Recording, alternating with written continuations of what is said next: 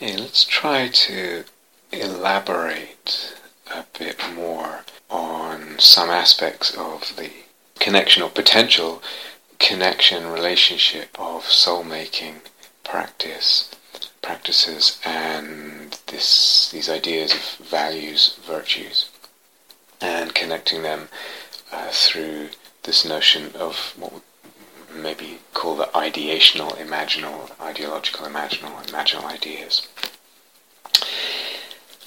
And let's try and unpack that a little bit, unfold it, explore it a little bit. There's probably different orders we could go through this. We could approach it in from different directions, different orders. But I think I'll start by saying a bit more about the ontology of values. Actually taking a certain view of the ontology of values, somewhat similar, in fact very similar to Hartman's. Now there are other ontologies we could adopt or entertain with regard to values. In fact, a whole spectrum of ontologies. But I want to dwell on this one partly because nowadays it's unusual and it opens things up in a certain way. It's less explored, and hence the soil there may be fresh and fertile and offer new possibilities. Again, Hartman made the point that values are not created by a culture or a person. They're not cultural, personal creations. They have a kind of independent existence. They are real existences and exist independently of our desires, of what we want to be the case, and also of our consciousness. So whether we're aware of them or not, they exist. But they exist in a particular way in what might be called the realm or the sphere of ideal being. And that word ideal is important. It's related to the word idea specifically, but also ideal in the sense of when we have ideals and what's ideal as in what's the best possibility. So has a long history, that word ideal and idea. There's a lot wrapped up in it. And that sphere of ideal being, the realm in which values, for instance, among other entities exist, has its own ordering, its own structure, its own laws. So that notion of a sphere of ideal being goes back to Plato, and maybe even before that, I don't know, but as far as we know, it goes back to Plato, who talked about the realm of ideas, and Aristotle as well, with variations significant, talked about eidos, E-I-D-O-S, and the scholastics in the Middle Age, the Christian scholastics in the Middle Ages also talked about essentia, essences. So it has a long history, a long pedigree, and as I said, it tends to be very out of fashion these days. It went out of fashion, but it had a lot of fruit and implications in the history of Western philosophy and thought and the way we look at the world for many, many, many years. Before we get into that just a bit more, again, we could adopt the stances, the perspectives of various other ontologies with all this, and we don't actually need to adopt Hartman's kind of postulate of an existence completely independent of consciousness. So remember, we talked in the past about, in the Zohar, how it says that we create God as much as God creates us. And this whole notion of participation that we have in the imaginal soul-making teachings, that somehow mysteriously soul and its beloved erotic other, or consciousness and its object, mind and matter, they participate in each other, they co-create each other in a way that transcends or complicates, takes to another level the division between consciousness and object, between subject and object. But that notion of participation is actually very much one that Plato talked about in explaining ideas. And he said that the things of this world participate in the ideas. So the kind of existence particular to an idea is that kind of existence through which everything participating in it is just as it is. That's a quote from Hartman. So that, in other words, when we resonate with a certain moral value, and when we act in alignment with that and inspired by that, we're participating in the moral value, and we're participating in that level of being.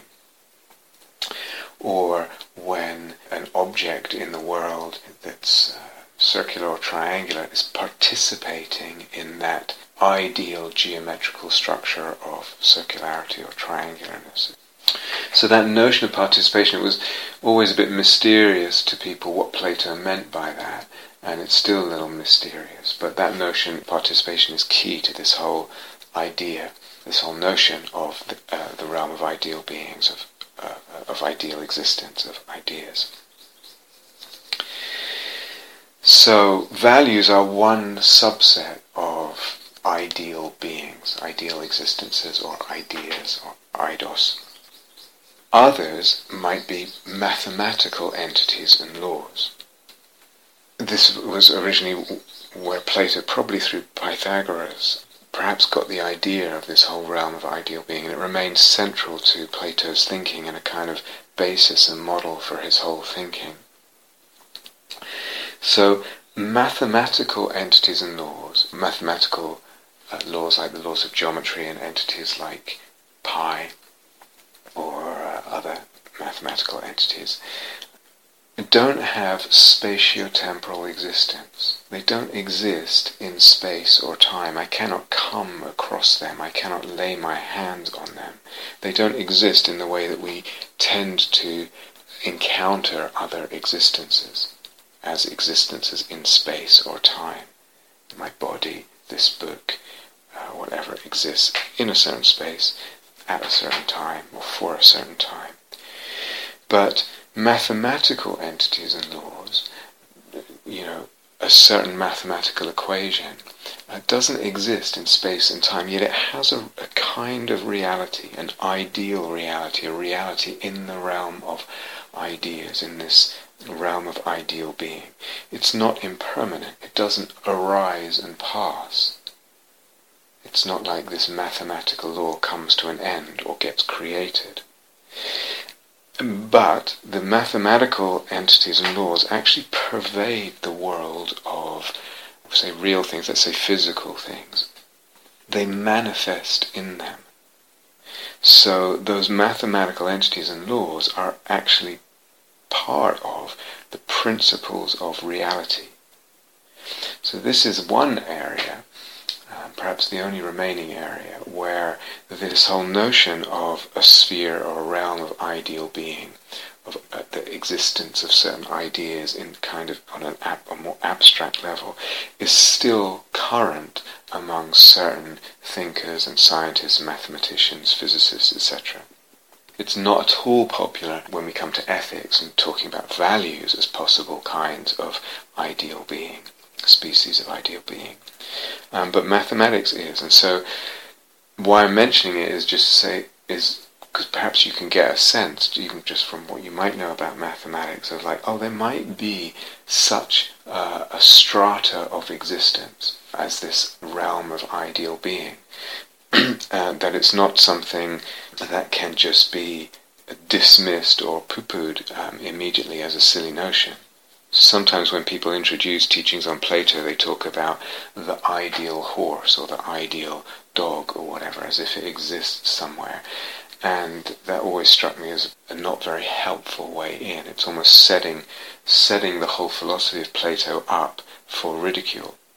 Actually, if you sophisticate that a little more, it can be made workable, of course, not ridiculable. But mathematical entities and laws should be for most people, more easily strike one as, yeah, that's interesting. They kind of have this existence in another dimension. They're real. They're not just creations. We can't get rid of them. They, as I said, they pervade the world of physical things. They manifest them. They're the principles of that reality.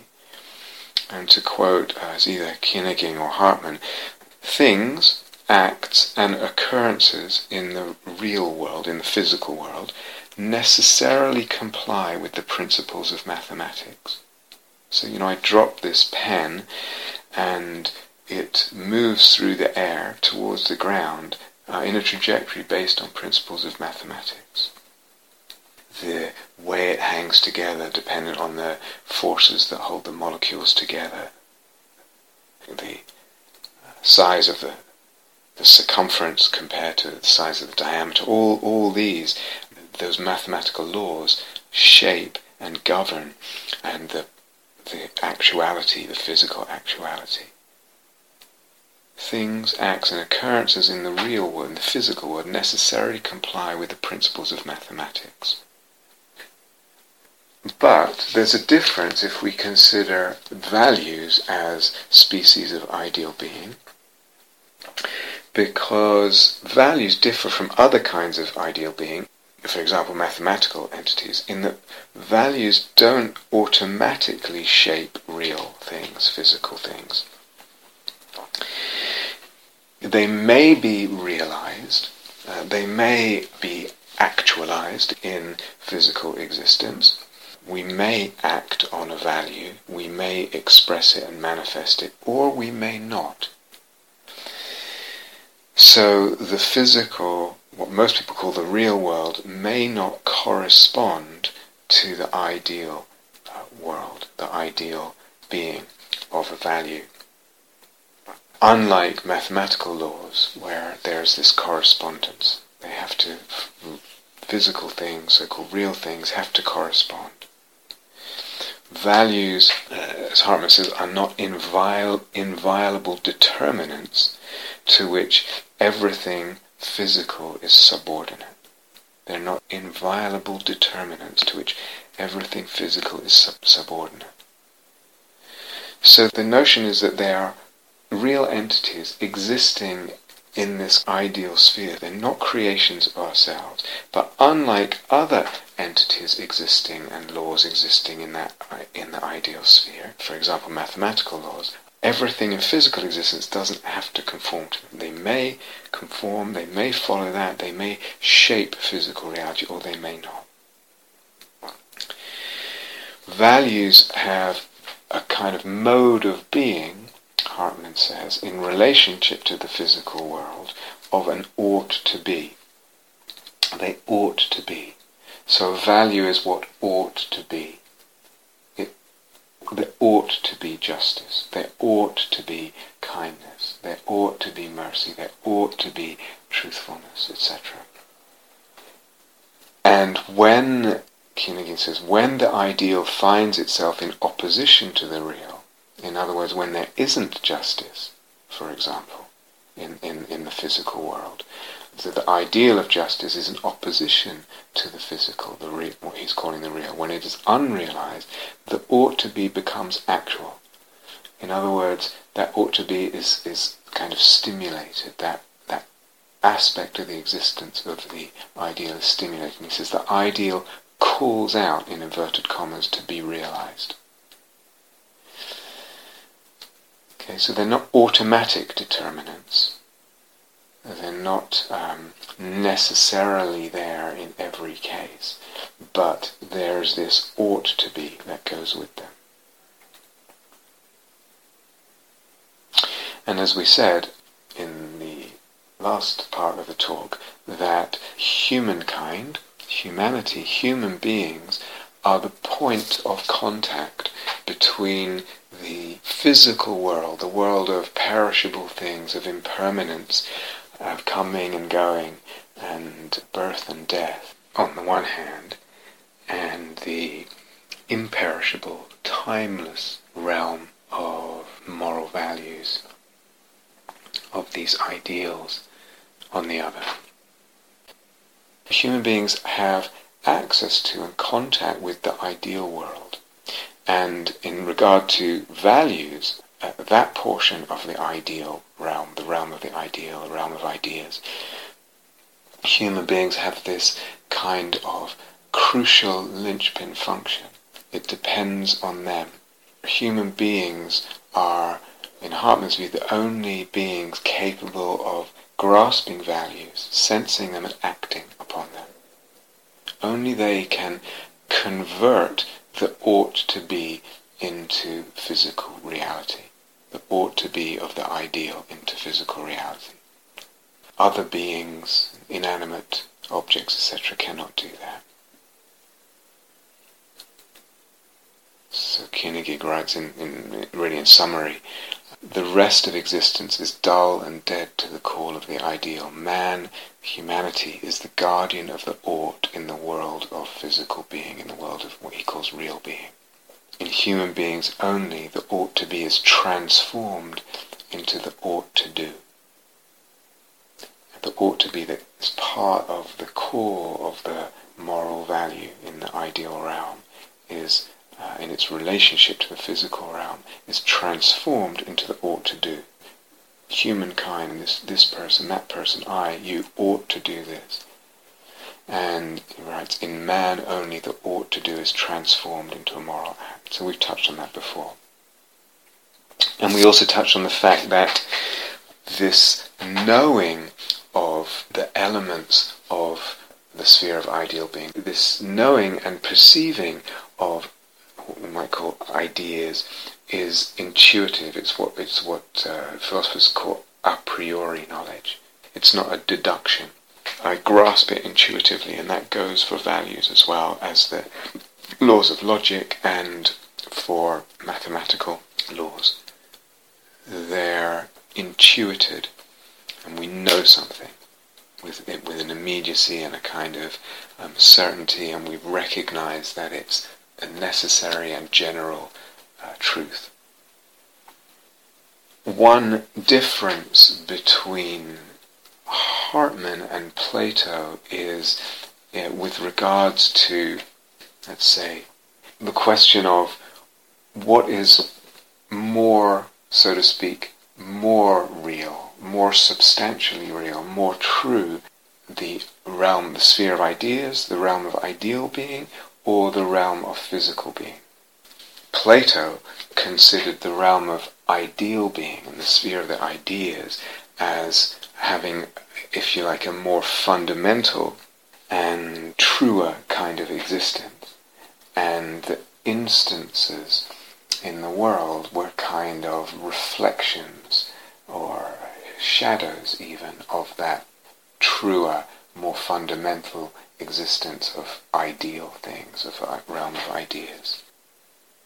Hartman inverts that, and he says this nimbus of loftiness surrounding Platonic ideas Hartman rejects.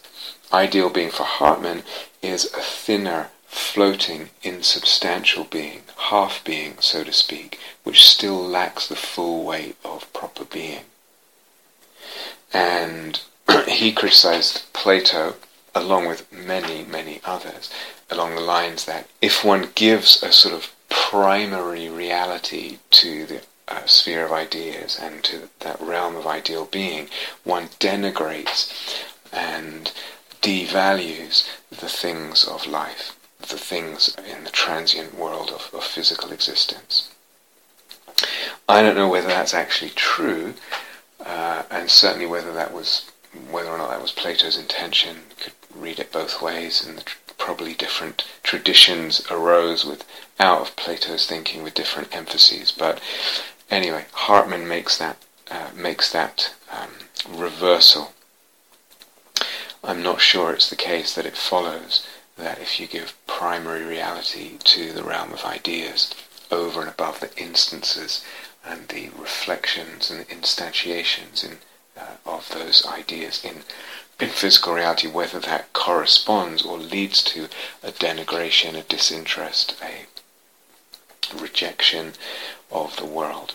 But Hartman thinks it does, along with many other people. That's a main criticism of Plato, as I said, through the centuries. and then for other reasons as well, in terms of his larger system or ontology. Hartman rejects that idea and inverts it. So the realm of ideal being for Hartman is something that kind of has less reality, but is still real in a sense. You know, in the centuries following Plato and in the years of Neoplatonism and Christian thought, this realm of ideas, as I said, was quite central. There's a long thread of the development of that whole notion, exploration of it into theology, into philosophy, into all kinds of areas. And as it came into different kinds of theology, these ideas, the sphere of ideas, was considered sometimes a part of divinity itself. In other words, they were aspects or attributes of the divine, sometimes even names of God. So in the Islamic tradition and in the Jewish tradition and also in the Christian tradition through Pseudo-Dionysus, they talk about the names of God related to this notion of the ideas. Or sometimes they are conceived of slightly differently, as if they are almost angelic existences close to the divine. They're the first sort of orbit of being, created being around the divine. The first kind of rung of an existential hierarchy. There's many different variations, or they're emanations or expressions of the divine. So as this notion of the sphere of ideal being filtered into history, got digested, assimilated, worked on, taken up, pondered upon, reflected upon, it took slightly different forms in the way it was worked into different philosophies and theologies, and as I say, with great consequence and a lot of fecundity over the years. Okay, now I want to actually pause on this question about which is truer, which has the more fundamental kind of existence, the sphere of physical things, of physical reality, which would be the view of most people nowadays and for quite a long time, or the sphere of ideal being, which is truer, which has more fundamental or more real existence. So, I would like a little bit to talk a little bit about mathematics. So, at Breathe, I know some of you are very traumatized by mathematics classes in school, etc., or poor mathematics teachers or whatever, but I just want to linger on something as a way of, again, expanding this territory, perhaps. So, yeah, Breathe, it won't be terrible, I hope. There's something in mathematics, some of you will know all this, but something in mathematics, a class of number called an irrational number. Now, it has a very specific definition, but for our purposes, we're going to define it in a slightly imprecise way as a number whose decimal points go on forever. Okay, so that's a very loose, imprecise definition. It's not actually the definition of irrational numbers, but it goes with being an irrational number. So you know that number pi that's involved in geometry and circles with the Greek letter pi is an irrational number. It's 3.1415926, and then it just goes on. I don't know the other digits, but those decimal places go on forever. They never stop, and that's bound up with what it means to be an irrational number. Apparently, the existence of irrational numbers was discovered by a guy called Hippasus. And the story goes, he was on a ship with some Pythagoreans, some followers of the philosophy of Pythagoras. Now they too believed in the kind of divinity of numbers and the fact that numbers were mystically woven into the cosmic fabric, the fabric of the cosmos. So he was, I don't know, on a boat or a ship or some kind of maritime vessel with a bunch of Pythagoreans, and on the deck he was, with the help of geometry and some sticks and stones, etc., he was explaining to them about his discovery of irrational numbers and proving to them how they must exist. for which he got very little thanks. In fact, they were completely outraged and threw him overboard. So I hope that they were in a small boat on a small pond and that he could swim and just swam to shore and was safe. I don't know. But it so offended their system of philosophy and their sensibility, this idea that a number could be irrational like that, could not be specifiable, its decimal points go on forever.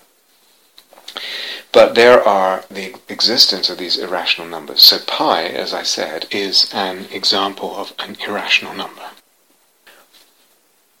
What is pi, if you remember from school?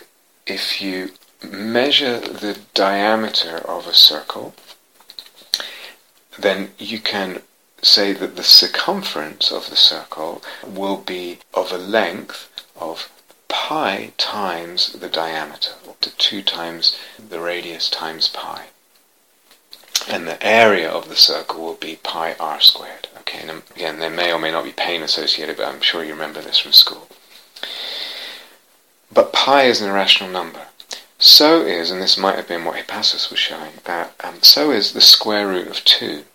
So that, again, if you have a triangle whose a right angle triangle with its 2 shorter sides being each 1 unit in length, then the hypotenuse, according to Pythagoras' theorem, is the square root of 1 squared plus 1 squared. 1 squared plus 1 squared is 1 plus 1 is 2, and so the hypotenuse is the square root of 2. The square root of 2 also turns out to be an irrational number. I don't know, 1.414 something or other. It goes on forever.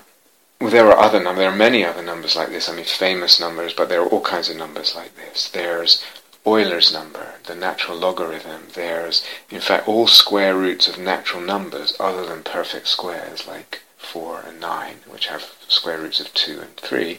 All other square roots, like the square root of 6 or the square root of 8 or whatever, they're also irrational numbers. So there's this strange class of I'll explain why I'm talking about this in a second. There's a strange class of numbers called irrational numbers. There's also a whole class of numbers called imaginary numbers. And again, some of you will know this from slightly higher mathematics. So they are called I or J. They're the square root of -1. So when you multiply -2 times -2, you get 4. And what that means is 2 numbers are the square root of 4, -2 and +2. What you can't get, usually, in the usual way of thinking, is the square root of, say, -4. I can times 2 by -2 and I'll get -4. But if I times 2 by 2, or -2 by -2, I get 4. So the square root of -4 seems to not exist. So mathematicians at some point just made an imaginary number called I, which is the square root of -1. It's sometimes called complex numbers. So there's a whole other class of numbers this kind of has a strange existence.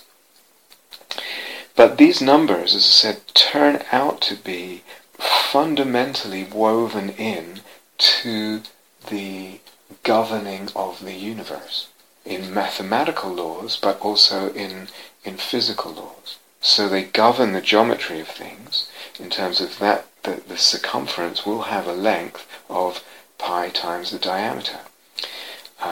The hypotenuse of that triangle, if it's 1 unit and 1 unit, will have a length of the square root of 2, an irrational number.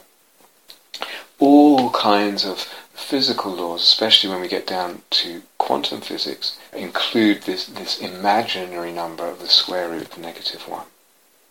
And numbers like the natural logarithm number, Euler's number E, etc. When we think about this is quite interesting. So numbers like pi and I, this imaginary number, imaginary square root of -1, and numbers like the natural logarithm E, are fundamentally wrapped up in physical reality. And they are, if you like, they're dimensions of physical reality. They govern physical things and the laws that pertain, they're part of the laws that govern physical things, yet they never manifest themselves or manifest precisely. Why don't they manifest precisely? Because for an irrational number, imagine, okay, this circumference is exactly the length of pi times so let's say the diameter is 1, it's exactly the length of pi, or the hypotenuse of that right angled triangle is exactly the square root of 2. So that means if I try and make a triangle with that size hypotenuse, or I try and make a circle with that size circumference, I cannot do that. It cannot exist, because the actual length of it is infinitely specifiable. In other words, I get it to 3.1415, and as just a little bit more because it's 3.14159. And then I go to that as just a little bit more, 3.1415922, and then this will just go on forever. We'll never reach the exact length there of the circumference. The circumference can never be that exact length. It's always going to be a little bit more, a little bit less, because I can always go to the next decimal point. So here are these things, here are these entities, pi, I, e. They're fundamentally wrapped up in physical reality. They are, so to speak, dimensions of physical reality. They govern physical things. They're involved in the laws that govern physical things, yet they never manifest exactly or precisely. And if we're talking about abstract, imaginary numbers, like this imaginary square root of -1, it never manifests. How can it manifest? How can I have it? I can have 1 apple, I can have 5 apples, I can have 8 apples, I can have half an apple, but I can't have apples. I can't have the square root of -1 apples, or the square root of -9 apples. It's, in a way, abstract and imaginary. It manifests in this indirect way. It itself doesn't manifest, but it governs manifestation. Actually, there are also quantum mechanical reasons why a perfect circle can never physically manifest. In other words, that circumference can never exactly be pi times the diameter. That have to do with Heisenberg's uncertainty principle in terms of measuring the actual location of something. So if you get down to the atomic level, where actually is that atom? We can't locate it precisely. So that if we measure the length of, say, this, whatever we're talking about, piece of string or a piece of wood, actually it doesn't have a determinate length. It doesn't have an exact length that we can know exactly. Maybe there's also issues at an even deeper quantum level about the quantum nature of space and time, so that even when we consider, okay, well, this thing, this atom might not be here or there, or we can't determine exactly what distance it is from something else. But space itself can have a distance, but actually recent quantum theory more and more starts to dispute that. Why am I going on about all this? Some of you might be wondering. It's certainly not for intellectual titillation. It's certainly not to intimidate or to confuse or to re-traumatize anyone. And it's not for intellectual titillation. That's not the point. That's not why I'm going into this. It's not that it's merely kind of, oh, that's interesting. How interesting. And nor is the point to induce in you a kind of genial bafflement at existence, which sometimes seems to be, for some people, the point of emptiness teachings, as if that itself were some kind of achievement or goal, to be sort of puzzled by the, in inverted commas, mystery of existence. That's not the reason. But there's something about this parallel with certain mathematical entities, and this notion that there might be a realm of ideal being, a sphere of ideas, eidos, ide, that pertain not just to mathematical entities, but also to things like love, beauty, goodness, etc., that can never perfectly manifest. But still, they shape, govern, manifestations, they direct manifestations, and they exist kind of in this other realm. So there's a parallel here. Actually, there's another class as well of these kind of, if you like, abstract or ideal entities. So one is this irrational numbers, like we talked about pi and e. One is these imaginary numbers, like the square root of -1, I.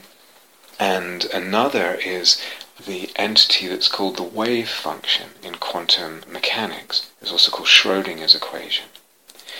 It's actually an equation that it's a sort of fluid mathematical entity, if you like, that exists in an abstract multi-dimensional mathematical space.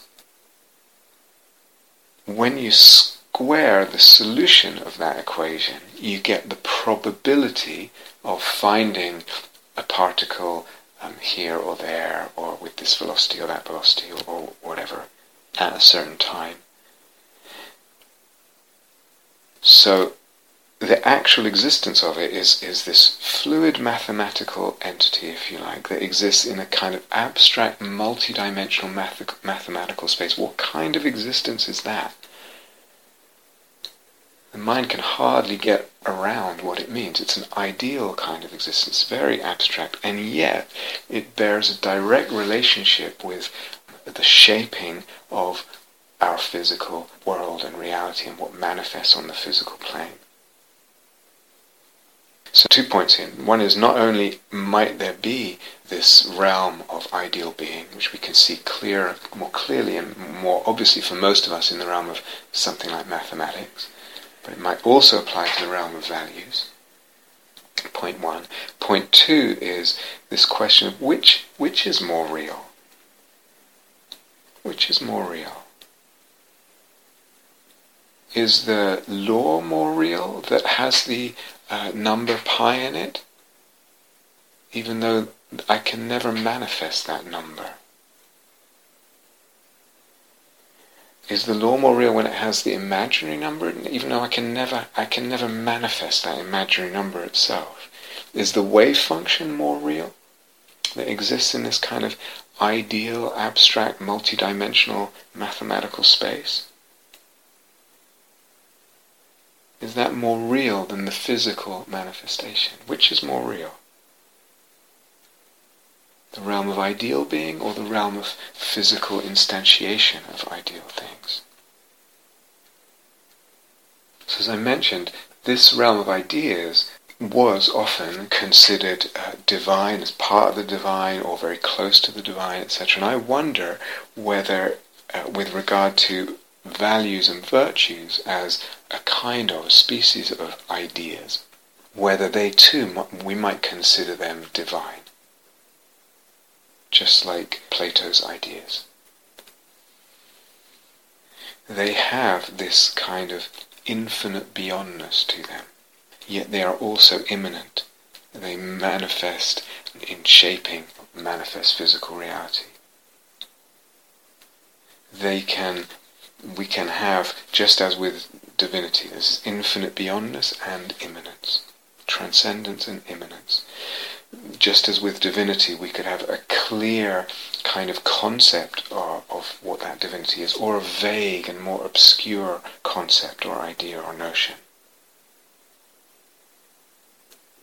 There can be, and just as with divinity, something divine, soul-making in relation to them. Or they can become image. So in regard to their not having spatiotemporal being, we could say the same of images. Right? An image doesn't really have spatiotemporal being. It exists, as we say, timelessly with this element of eternality. We could say, as Corbin says, they happen, images happen in hierophanic time, in the mundus imaginalis. Maybe that's the same thing as saying that eternality. Koenig says that ideas, or the elements of the sphere of ideal being, don't have spatiotemporal being, but they're attached to and carried by spatial and temporal being. They're attached to and carried by spatial and temporal being. So again, there's this notion of participation in the Platonic sense there. So we're talking about how can we possibly conceive of what kind of nature, what kind of ontology of being do these values have? And there's something, I think, important in this kind of leaning towards this kind of ontology. Important possibilities, I think, open up. I want to give another example in the realm of values and ideal being. Values as a species of ideal being. I remember it was 16, 17 years ago. I had an operation in hospital. And they gave me a general anesthetic. And they were just about to inject the general anesthetic. And they said, okay, in about 10 seconds you'll start to feel sleepy. And then you'll lose consciousness. So they were kind of preparing me, which sometimes they don't do, but in this case they did. So I said that, and I was aware of the possibility that I might, some possibility, small possibility probably, but some possibility that I might die in the operation. So that those seconds might be my last seconds alive, as they're telling me this. These seconds, so in about 10 seconds you're going to lose consciousness. And I just instinctively and kind of spontaneously said to myself in those seconds of dwindling consciousness, metta. And I put my faith in that. That was what I aligned myself with. I didn't think that much about it at the time, but several correspondences made me think about it recently. I wasn't practicing metta at that point. It wasn't that I was may I be well, or an intention for metta, for well-wishing towards other beings and myself. It was sort of tangentially implied, but I wasn't actually practicing metta at that point. I certainly wasn't kind of making some kind of rebirth wish for myself. If I have that in my consciousness when I die, then that would be a good rebirth or something. I wasn't hoping that somehow metta would magically protect me from death and harm, as the Buddha sometimes says in his descriptions and his teachings of metta. And nor was I kind of dissolving my being into the feeling of metta. Looking back, I wonder, could it be that, without realizing it at the time, I was kind of orienting myself to, I was giving myself to, I was somehow viewing my life and death as given to, as participating in, as devoted to, as in reverence of metta, as a kind of idea in the sense that we're talking about, as a kind of eidos. Now, we talked about the need for anchoring, and how human beings need anchoring, especially when things are difficult.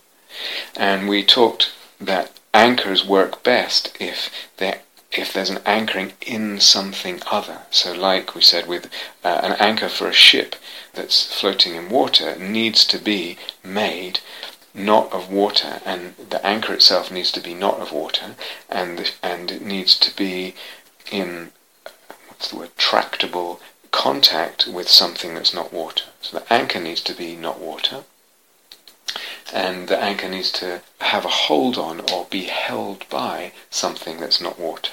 In other words, something that has more steadiness. It's of a different substance. So this is, for us as human beings, this is profoundly helpful. If there's something we can find to trust that can be for us a spiritual anchor, an anchor for the soul. I'm not really talking about an anchor for attention, like a mantra or a breath or body sensations, or even metta as an anchor for attention. But is there something, so to speak, on another plane that we can trust? Even if the sense of that is vague, something that, again, like the example I'm giving, if I knew that I was dying in the next minute, I would give myself to that. I would abandon my being to it. I would see my whole life in the light of that. not hoping that it would somehow save my earthly life or cure cancer or whatever, but something I would want to give myself to, I would give myself to, give the gift of my being to. So there's many possibilities here, and obviously we each have to kind of find what works for us as an anchor. It's not a kind of prescriptive formula here. But there's something, again, in the notion of the realm of ideal being, and in certain kinds of elements of that realm of ideal being, for instance, values, that might function in this way. If I'm going out of existence right now, if things get really difficult, what do I trust giving myself to? What do I bow to? What do I trust bowing to? What do I pour my remaining being out to? It's not really for me even. It's not for anyone specific. So it could be love, goodness. These are vague notions, It could be a notion of a deity, Kuan Yin, God, the cosmos, if it has a kind of soul sense, or the earth, or Buddha nature. So, as I said, it's not practicing metta or a mantra continuously for the sake of an anchor in difficult times or whatever. Obviously that's helpful. There are times when that is helpful.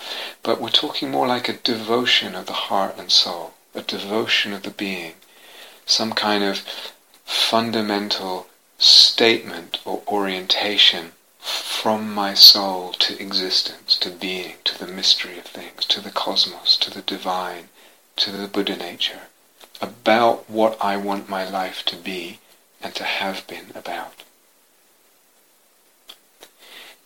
Even, and this is important, given the fact that for anyone orienting this way, giving themselves in this way, aligned in this way, devoted in this way, for anyone doing that, their actual life will have come up short from that idea and that ideal in so many ways. Of course. But it's what we're talking about here is getting in touch with a sense of another level of things. And it might be this kind of, what I'm talking about, it may be only a moment here and there. But what may come out of that can give this other dimension of anchoring. And then that gives a different perspective on our life, a different perspective on what happens. So there's a possible kind of meditative journey there. It's hard to put this stuff into words. There's something mysterious in it, for sure, but it's also hard to articulate, and it's so foreign to our usual way of thinking of things, because it sounds quite abstract. Sometimes when I have tried to explain this, I get the sense that the person thinks I'm talking about something material. It's hard to grasp sometimes for people, or it's hard for people to sometimes get a sense of something that's not material, that's timeless. And this notion of giving myself to that ideality, to that eidos, to that idea, is not only a kind of actual giving myself to it in life.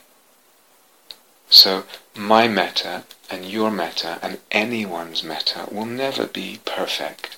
It will never be constant. It will never be complete.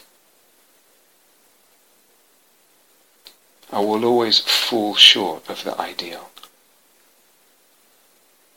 So this immaterial, timeless, ideal existence that I give myself to, but in ways that giving, like the existence of the eidos, the giving and the existence have other dimensions to them, beyond the actuality in life. It includes the actuality, but the actuality never really measures up. But this notion of eidos are like images. They're not material, they're timeless, and they have this beyond to them. They have other dimensions, and that is what gives them traction as anchors for us.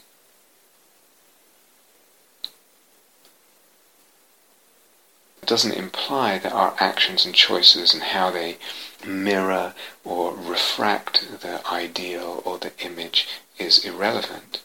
So an idea or an eidos is only abstract if how we are in the world and how or whether it instantiates is irrelevant if we don't pay it any mind.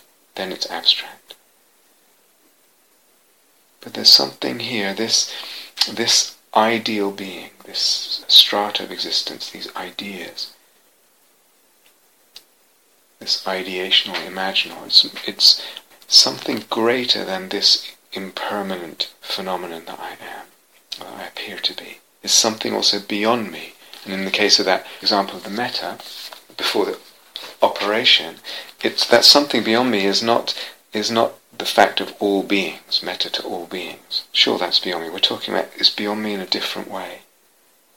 It's something deathless and timeless, as I said there, greater than this impermanent mind-body practicing metta and then extinguished by death, for example. But we're not talking about something that goes on forever. Neither me nor my metta go on forever in time.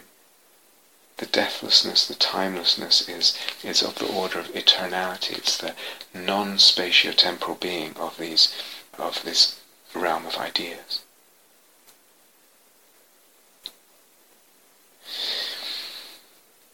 But back then, I didn't really understand, I didn't really have this language for it, but remembering back, oh yeah, beauty was there in that orientation of my being in those seconds before going unconscious.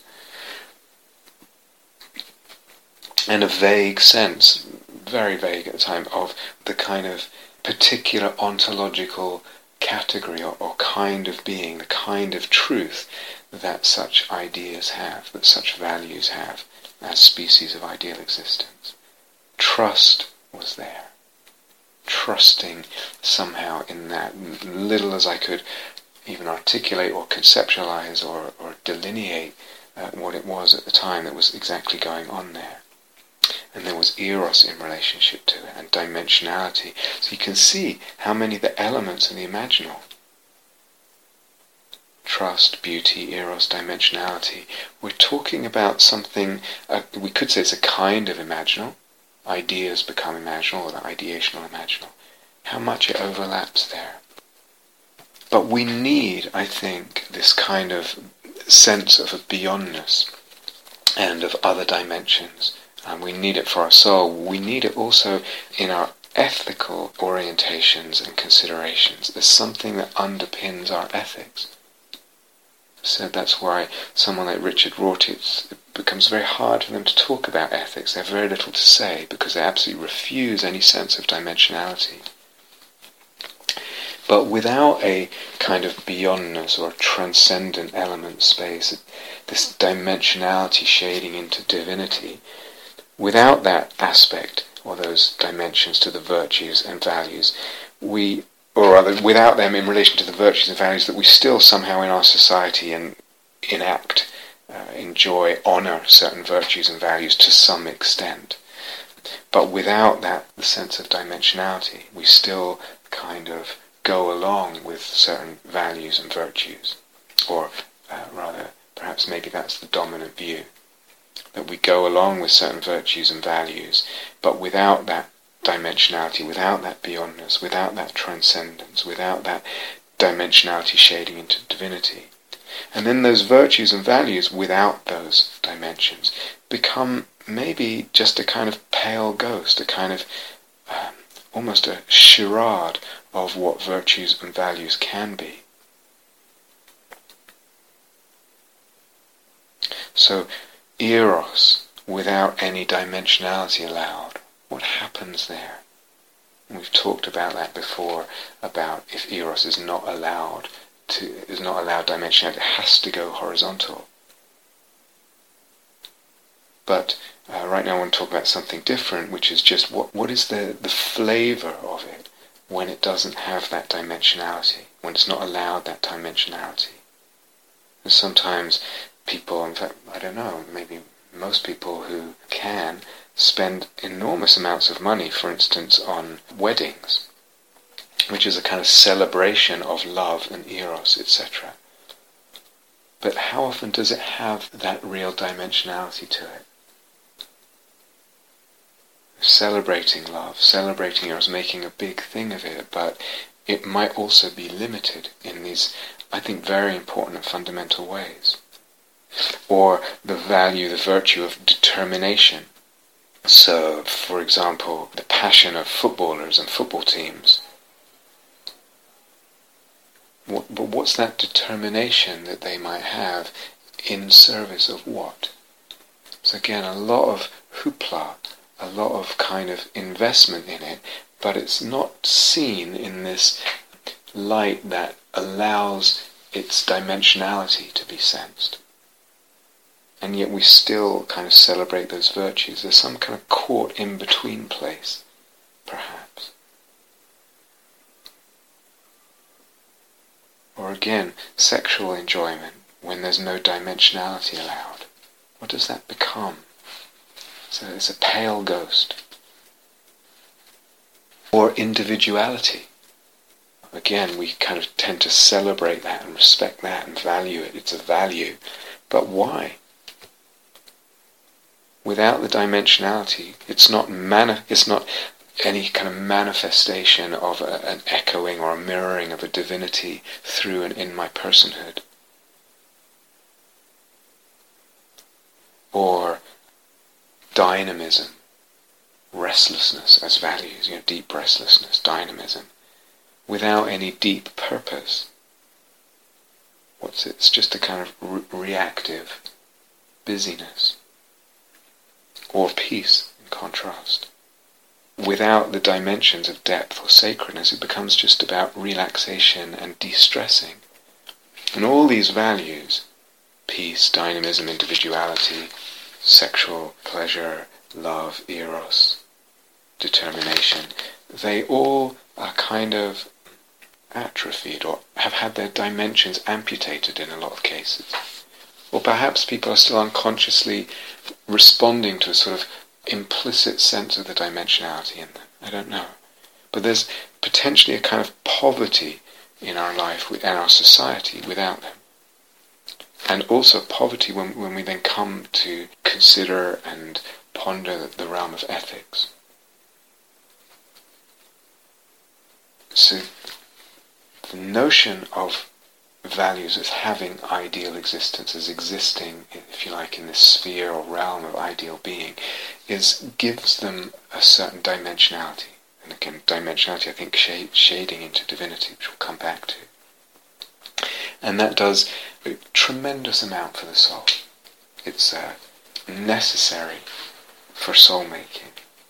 And it's necessary for soul making in relationship to values and virtues and ethics. So remember I mentioned about working in a dyad and just being struck by the sense of participating in the image of myself and my partner in the dyad, and the grace of that and the privilege of that. The privilege of participating in the image which has these higher roots in divinity and the eternality, and all of that. Just a little glimpse giving a different sense of a relationship to death. So touched, so blessed, so graced, such a privilege to touch and to participate. To be graced by and to participate in something which has these higher roots in divinity, has these other divine dimensions. But might the same be true also of values when we sense them that way? That they give our life, when they're dimensionalized, when we open to the sense of participating in their ideal being, participating in this other dimensions of being, this shading into divinity, that they give our life meaningfulness. That's what gives our life meaningfulness. That's what touches us. That's what makes a difference. So I'd given the example previously in the previous talk, probably in the talk on dyad practice, I imagine. But it could be with any image, and now I'm saying as well with values, when we sense them in this fuller, richer, more soulful way. There's a privilege and a beauty and a grace in being touched by them, in being called by them, in participating in them, in being aligned with them, in sensing them. Even in sensing them, the soul receives, graced with a sense of meaningfulness and beauty, loftiness, aspiration.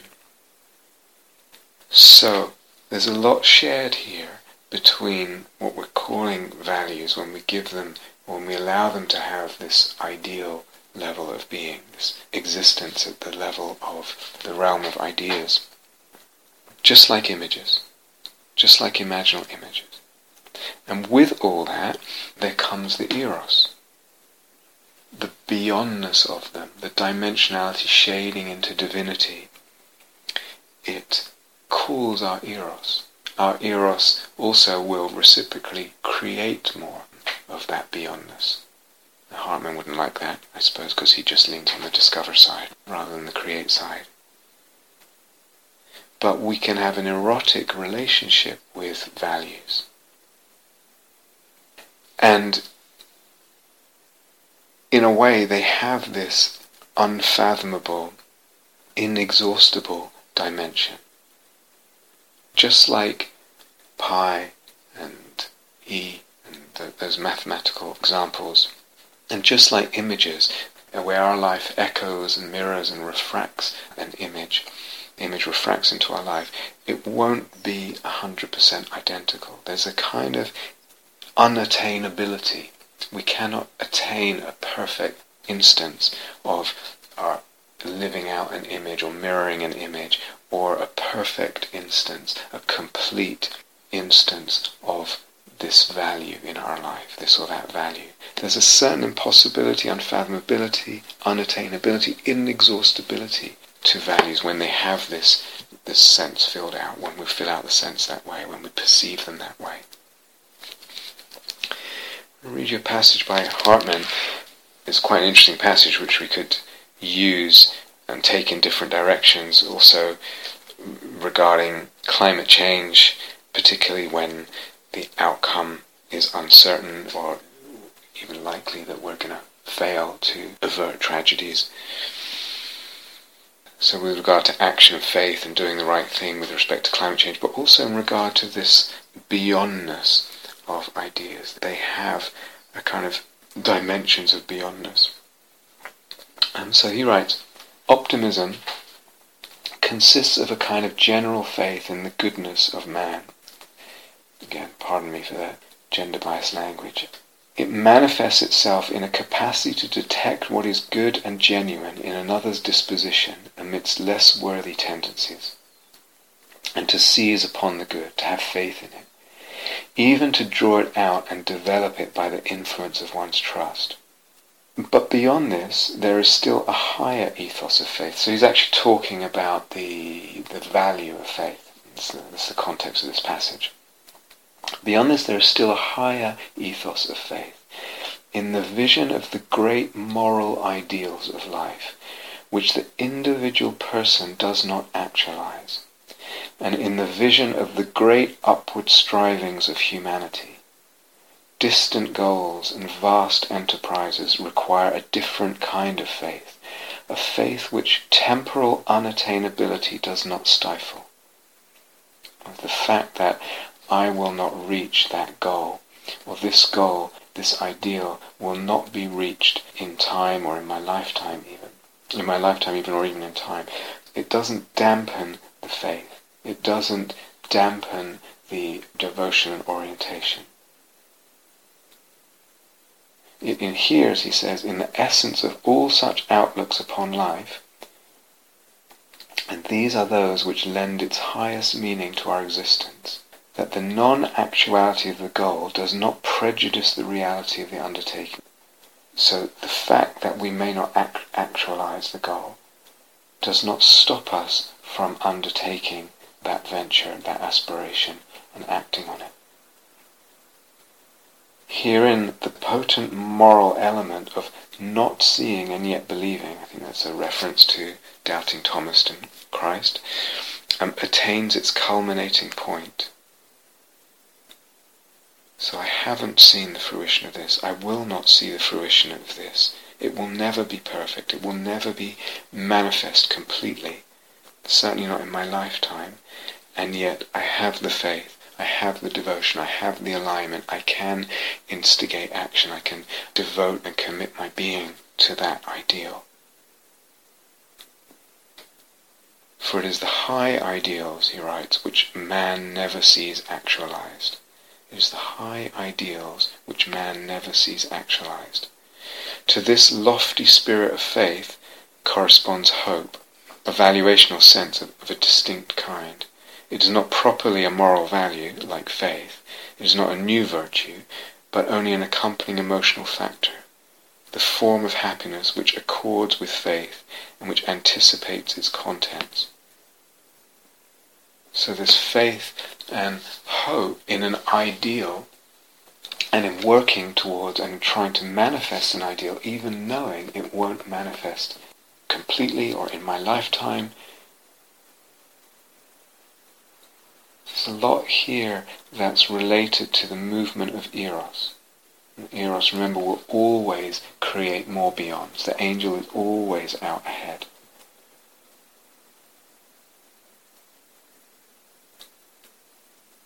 So, especially in the higher ideals, in the higher values, there's a kind of impossibility that go with them, that pertain to them. The image, or the idea, the ideal, is the impossible, in a way. Actually, there's a whole other reason why values have a kind of impossibility to them, related to the antinomies, the oppositions between, contradictions between values, but don't want to complicate things, so I'll come back to that later. But an image is an impossibility in terms of its manifestation, its full, complete replication, echoing, mirroring in manifest physical reality in our lives. So the image and what we're talking about, these ideas or ideals, are the impossible. But the impossible is, if you like, the milk, the sustenance, the seed of the possible. It points a direction, it inspires, it emboldens, it roots us, it anchors us.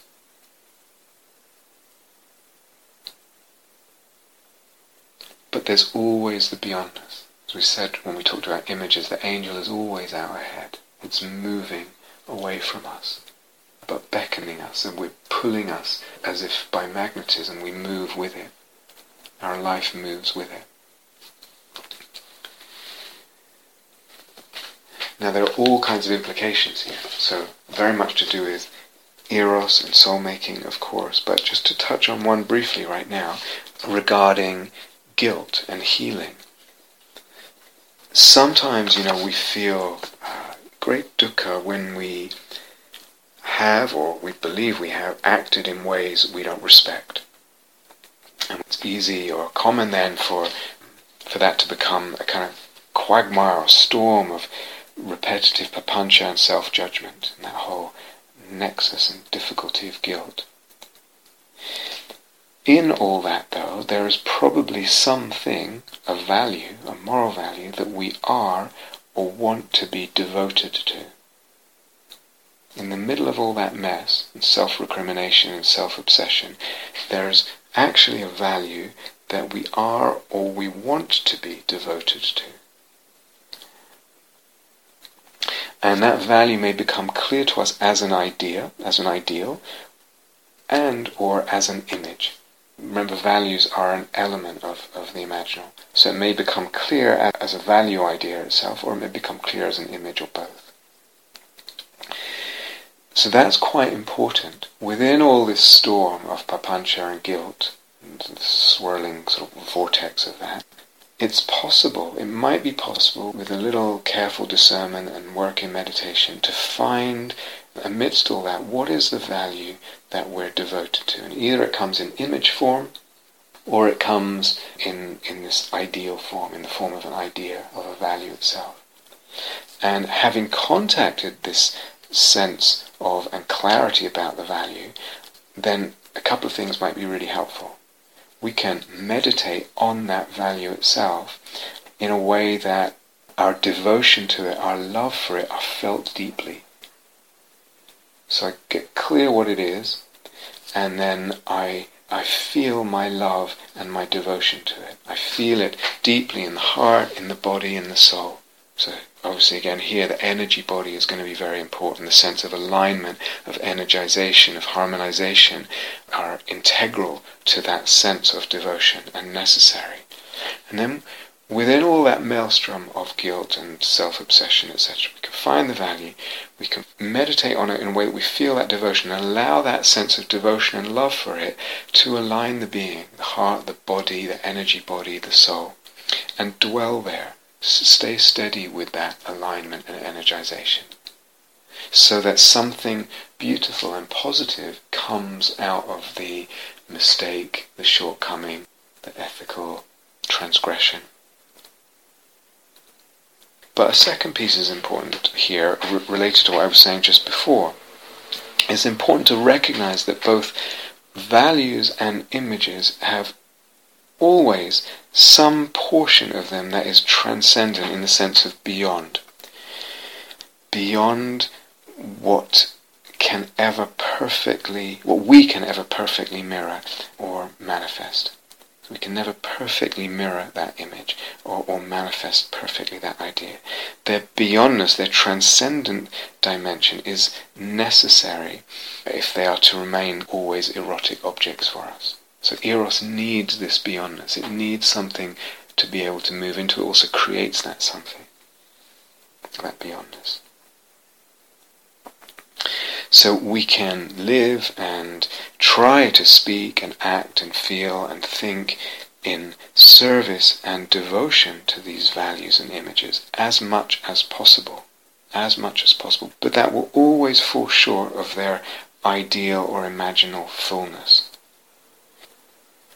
Accepting this and still striving and devoting oneself in the gaze and in the act is a kind of soul wisdom. And it relates to that passage from Hartman that we just read. And the residual dukkha there, from the awareness of their forever beyondness.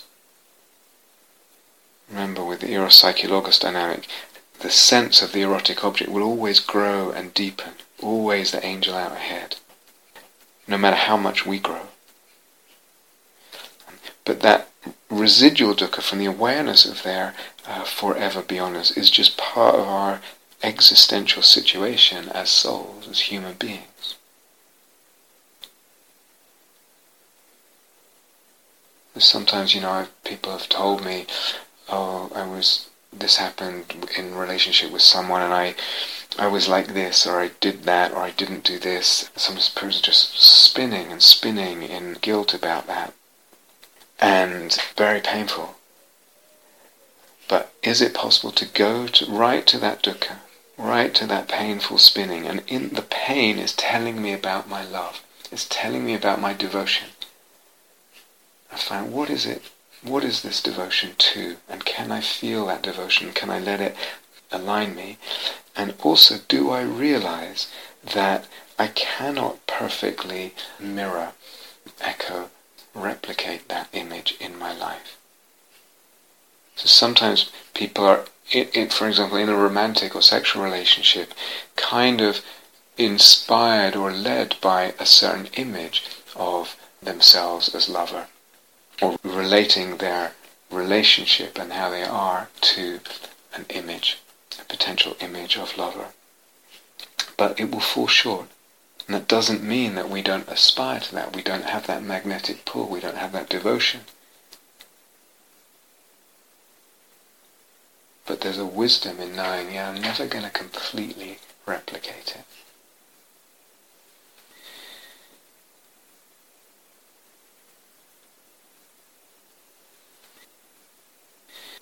Okay, I want to say more about this relationship of soul making and values, virtues, and the ideation and imaginable. Let's stop there for today.